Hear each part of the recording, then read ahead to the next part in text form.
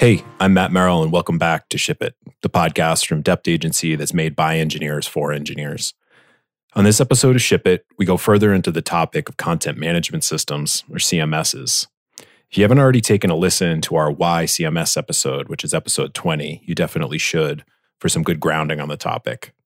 Today, we're taking a deep dive into DEPT Dash, which is a project for developers that helps you bootstrap applications using headless CMSs like Strappy and Contentful. Joining us today are Alan Wintersek, managing partner of DEPT US, and John Berger, who's the principal engineer on the project. And here we go. All right. Hey, I'm Matt Merrill. I'm a director of engineering here at DEPT Agency in the US. So one of our last episodes, we did kind of a recap or an overview of content management systems, CMSs. I think we called it CMSs, Explain It Like I'm Five. Today, I have a couple of guests who are going to continue that topic. We have Alan Wintersek and John Berger, both from DEPT US as well.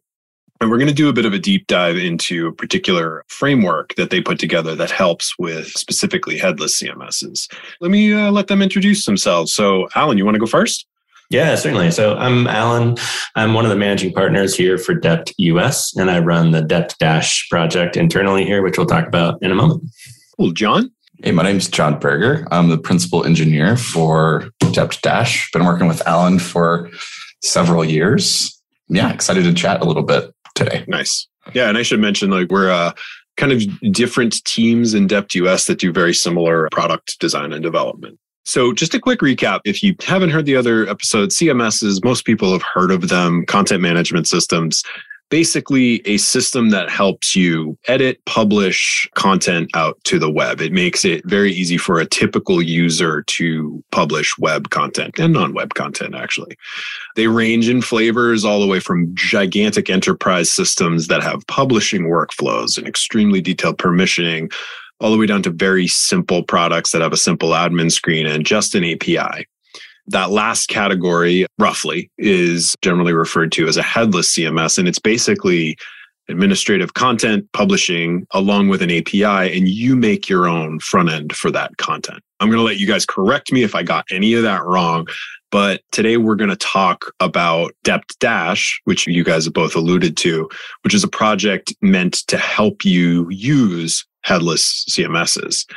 So first of all, let me know if I got all that right. And if you guys want to talk about what are the challenges of using a headless CMS and kind of why this project, DEPT Dash, came about. Yeah, certainly. So yeah, that's pretty spot on. Generally, if you think about headless anything, the goal around the entire thing is to allow you to customize every part of the front end experience of any sort of product. So it goes for headless CMSs. Headless e-commerce is effectively the same kind of thing where you have all of the features you want behind the scenes, but you need a completely custom experience on the front end. And that's great. And it sounds great for a lot of use cases. But what we run into a lot is that inevitably means you have to actually create your entire front end from scratch, which obviously is more work than just having someone deliver you a front end in a sort of traditional monolithic kind of setup. And so you get this pros and cons of you have all the flexibility in the world to make your entire own custom front end, but it means you have to actually do all of that work, which takes longer and costs more and all of that kind of stuff. So we landed on Dash being a solution for a sort of middle ground where people want to end up in a headless setup where they have all this flexibility, but they need to deliver quickly. They need to get to market quickly, and they can't spend 9 months to a year recreating their entire front end in a headless setup. They need to get something out very quickly, but they still want the benefits of that kind of flexible headless approach from that point forward.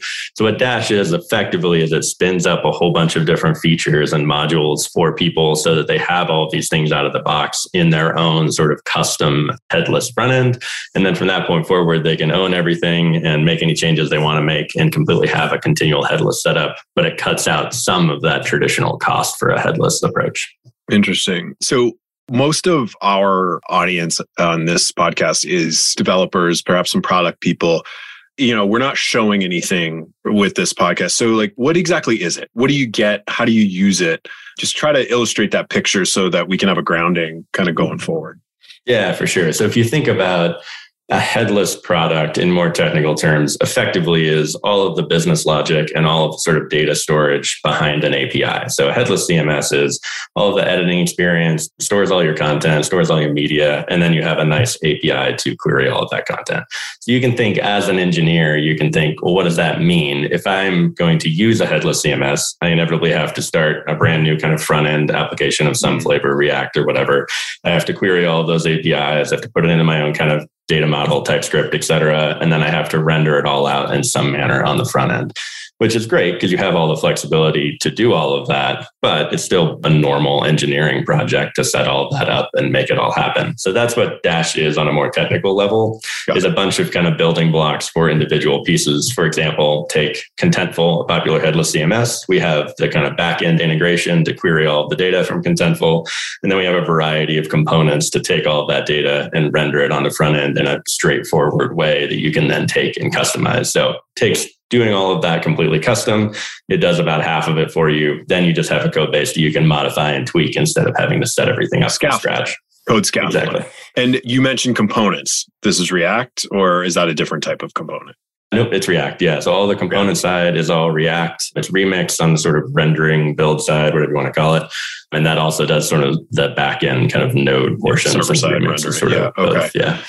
And so I've said this before, I'm not a front end person. I'm not a strong front end person anyway. So I'm kind of thinking create React app specifically tailored for headless CMSs, particularly those flavors that you just mentioned. Is that along the right lines? Yeah, that's spot on. Exactly. And then think a little further along the lines of a bunch of different headless CMS options, plus some headless e-commerce options, plus things like Algolia for search and things like that. So it's just like you said, create React app plus a bunch of sort of pieces for a common functionality. Got it. I think I've heard this referred to as like a batteries included framework. Yes, exactly. Yeah, that's awesome. So I've used things like this before. Create React app is actually pretty good in my experience, but I've used other templating and scaffolding projects. And the problem that I've hit before is like I end up with too much that I have to deal with. I'll just say, like, whether I strip it out or I just get confused by it, and then it muddies the waters. So how does that work in Dash? You mentioned that you can pick and choose things, but maybe you can talk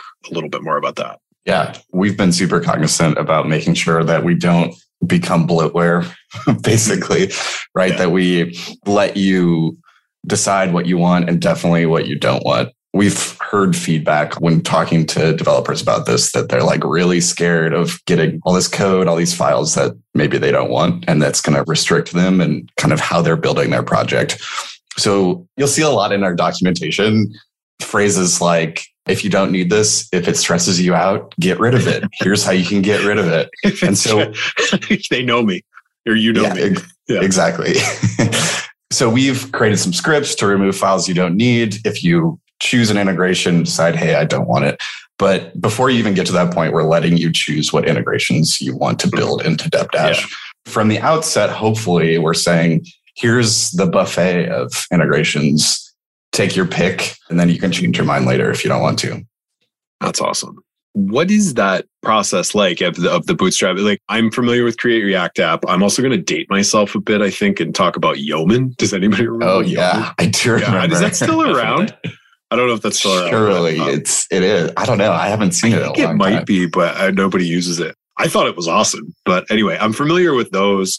I'm sure there's others, but like, let's talk a little bit about like, how do you get going? Do you already need a headless CMS set up? I mean, certainly if you're going to use a headless CMS, you'll need to make an account with whatever provider you've decided on. And refresh my memory, what are the ones that Dash supports again? Alan, do you want to take going? Yeah, we do Contentful, Strappy, Content AI, Content Stack, and we're just about to do Sanity IO. Nice. Oh, so we're adding more. Great. Yeah. Okay. Sorry I interrupted you there, but I have a memory of a fly. So cool. Yeah. So obviously, you're going to need to set up with your CMS providers or any other third-party tools you want, just like any normal custom project. But then we've tried to make the setup process as easy as possible. When we were talking about how to do this, we wanted to keep in mind that this should be accessible for not just mid-senior level developers, like junior level devs should be able to set up this project. So install a couple tools to get your environment going, start a database locally on your machine if you decide you need a database. And then it's literally just copy pasting one line of code that then downloads the DEPT Dash project, lets you choose some options, and boom, you're good to go. We've timed it because we're like that and we want some stats on how long it takes. And it's always less than 5 minutes. So it's super simple and quick. And that's why it's called DEPT Dash. Now I get it. Marketing. Yes. #marketing. #branding. So you mentioned if you need a database, which makes sense to me, right? Because probably most of your content is going to be stored in the CMS, right?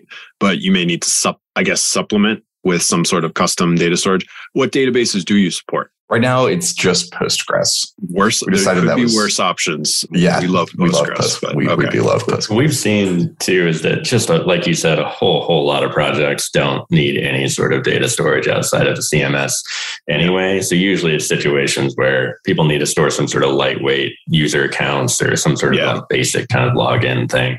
But if it's a basic marketing website where you're just doing CMS content, you probably don't even need a database at all. Nice.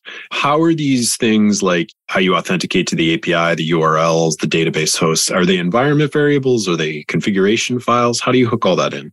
Yeah, generally speaking, a little of both is the short answer. Most everything is environment variables, so they can get fed into all the different places we need them, environments where they get deployed. We do have some that are just like intended to be committed to the repo, because a lot of these things, like Shopify, for example, all of their keys are all intended to be public front-end related keys anyway. So in those situations, we just have a file that's a config file that you commit to the repo intentionally.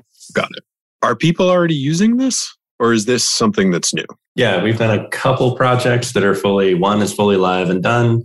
We have one in development right now. And then there's several that are kind of in process of either starting soon or in consideration. The exciting part of that is, as we use more and more projects, maybe a certain project will use a new integration and we'll actually pull that back into DEPT Dash. So then the suite of integrations grows as more projects use it, which is awesome.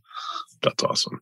I'm a cloud and DevOps nerd myself. How are people generally deploying this, the Dash portion? You mentioned it's running on Remix, which needs some kind of node server. Or does it? Well, I guess that's another question. Does it need a node server or can it run statically? How are people deploying this? Yeah, it's all, I can take part of this, John, or you take any of it. So to answer the one question, it does need a server because Remix is generally all about sort of server rendered React, generally speaking. We made that decision early on because we wanted Dash to be useful for a wider range of projects. And especially when you get into e-commerce and things like that, you just need some way to do server-side logic and it can't all be static. And so you need some sort of server. On the deployment side, we support 3 different targets right now. We have an AWS one, which is all CDK into Elastic Container Service effectively. And then we have also Fly.io and Vercel as 2 other targets. Fly.io. I know that one. We both know that one. I just wrote a blog post about that one. I love Fly. It has some limitations, but it's great. I'm guiding the conversation here, but I've seen a demo of this, right? So I kind of have a mental model of what this looks like, and we've tried to paint that picture. But I do want to mention that along with this podcast, we're going to publish a screencast, I guess, if you will, of how this all works to give you a picture of it. And so you can see with your own eyes what this does. We'll link that in the description. I never want this podcast to sound like we're just trying to sell something, right? So of course, we're trying to sell it, but there's got to be places where this isn't appropriate. So when wouldn't you want to use this? Let's try to round this out. Yeah, for sure. I can chime in first and then John, if you have thoughts. But I think if you think about the analogy I had up front of the sort of headless versus non-headless, like whether something comes out of the box with an entire front end for someone to use or whether you have to create the entire thing yourself, Dash kind of effectively becomes the starting point for another head, quote unquote, another front end sort of interface to access all of this stuff. And if that starting point meshes with a certain project's goals, then I think it's a good solution to that. But there are certainly situations where it doesn't particularly mesh with those goals. So for example, on the technical side, maybe a team is much more familiar with Vue and they really want to have their front end entirely in Vue. In that case, you probably should do something that's based on Vue and not on React. Or maybe you're using a headless CMS that's not one of the ones that we integrate, or you have some sort of other kind of feature set or something in mind that just doesn't quite mesh with what we have kind of targeted as the main straight down the fairway features of Dash. And in that case, you should just do the usual headless thing and make your own front end, in my opinion. Yeah, I think people have strong opinions, and we're not trying to meet every use case with this. We just noticed that most projects that we see use a certain combination of technologies. And we decided that since we're doing all this boilerplate pretty much the same way for a lot of these projects, why not automate some of that? So to Alan's point, we've taken a large subset of projects, and we think this is going to be really helpful for them, but it might not be. So like I said, if it stresses you out, don't use it. That's fine. That's good. So I guess the last question is, how do you use this? So generally, we at DEPT, as probably everyone listening knows, are a digital agency, and we've made Dash intentionally sort of go alongside projects that we do here at DEPT. So for the most part, the way to get a hold of it is reach out, talk to us about doing a general project in general. And if Dash is a good fit for that project, we would oftentimes use it alongside it. We could, in the future, we may consider releasing this more kind of by itself so people can use it without a corresponding DEPT project. But right now, that's not the plan, or at least not on the radar immediately. And so we'll probably move into that more in the future, potentially. Nice. I love that. It's very much in line. We're very similar working styles, I think. And, I love that. Like, okay, maybe this is a fit for you. We'll reach out, but we're engineers and there's a problem and we're going to solve it with the best solution. That might be the best solution, but there might be something else too. Yeah, so absolutely. Really, it has to give you enough value and enough actual time savings because it has to fit well enough. And if it's a question mark whether it does that, then great. We'll just make it custom like we always do. Yeah, I mean, the answer to one of these business problems could very well be, maybe you shouldn't even use a headless CMS. Maybe you should use something more out of the box. So there's a whole array of opportunities. Yeah, absolutely. Yeah, we've seen that plenty where people may even sometimes be on board the sort of headless CMS thing purely from more of a hype standpoint. And the reality is, if your use case is really straightforward and is likely to continue to be straightforward, it might be a good idea to just use something more traditional that has all of this out of the box for you, because it's always going to be less work. You'll get less flexibility, but it's always going to be faster and easier to use something completely out of the box. Look, we always end with picks, which is just something that's interesting to you lately. Could be software related, could be work related, could be something totally different. So, makes for a fun end of the episode. So I like to go first just to set the, make sure the guests are comfortable. My pick is not work related at all. It's a book I've been reading called Breath by James Nestor. It is basically an entire book about how impactful the way you breathe is to your life and how breathing through your nose is extremely important. I know this sounds ridiculous. The way it's written and some of the information you found out is fascinating. So highly recommend you give it a read. I'm about 3/4 of the way through it. John, you want to go next? Sure. I guess mine is like tech related. Last week, I found an old Raspberry Pi sitting around in my bed drawer, and I don't even know. It was randomly in like the utility closet. And so I was thinking, hey, what can I do with this Raspberry Pi? So I was just reading up on it and found this cool idea called an ADS-B receiver. And so I attached an antenna to my Raspberry Pi, and that actually picks up all of the signals from the transponders on all the planes flying above my apartment. Oh, wow. And I live in Atlanta, which has like the busiest airport in the world, I think. And so it's been really cool to see all the planes flying over. And there's a little web interface that I've set up so you can click on one and see where they're coming from and where they're going. It's been really awesome. So check it out. That's really my pick. An ADS-B receiver on a Raspberry Pi. Very cool. That's awesome. That's super cool. Nice. That's super cool. Yeah. Let's see. I'll go non-tech related too. I'm reading a John le Carré book right now, A Perfect Spy, and I'm really enjoying it. I've read, I think, one of his before. And did you read The Night Manager? I've watched the show, but I have not read the book. The show is fantastic. I haven't read the book either. Yeah, the show is fantastic. Yeah, the show is absolutely fantastic. But yeah, he does so many that have been turned into shows or movies and stuff. And yeah, just fantastic. So would recommend. Nice. Cool. All right. I think that'll wrap it up. Thank you, guys. We really appreciate you being here. Likewise. Thanks, Matt. This was fun.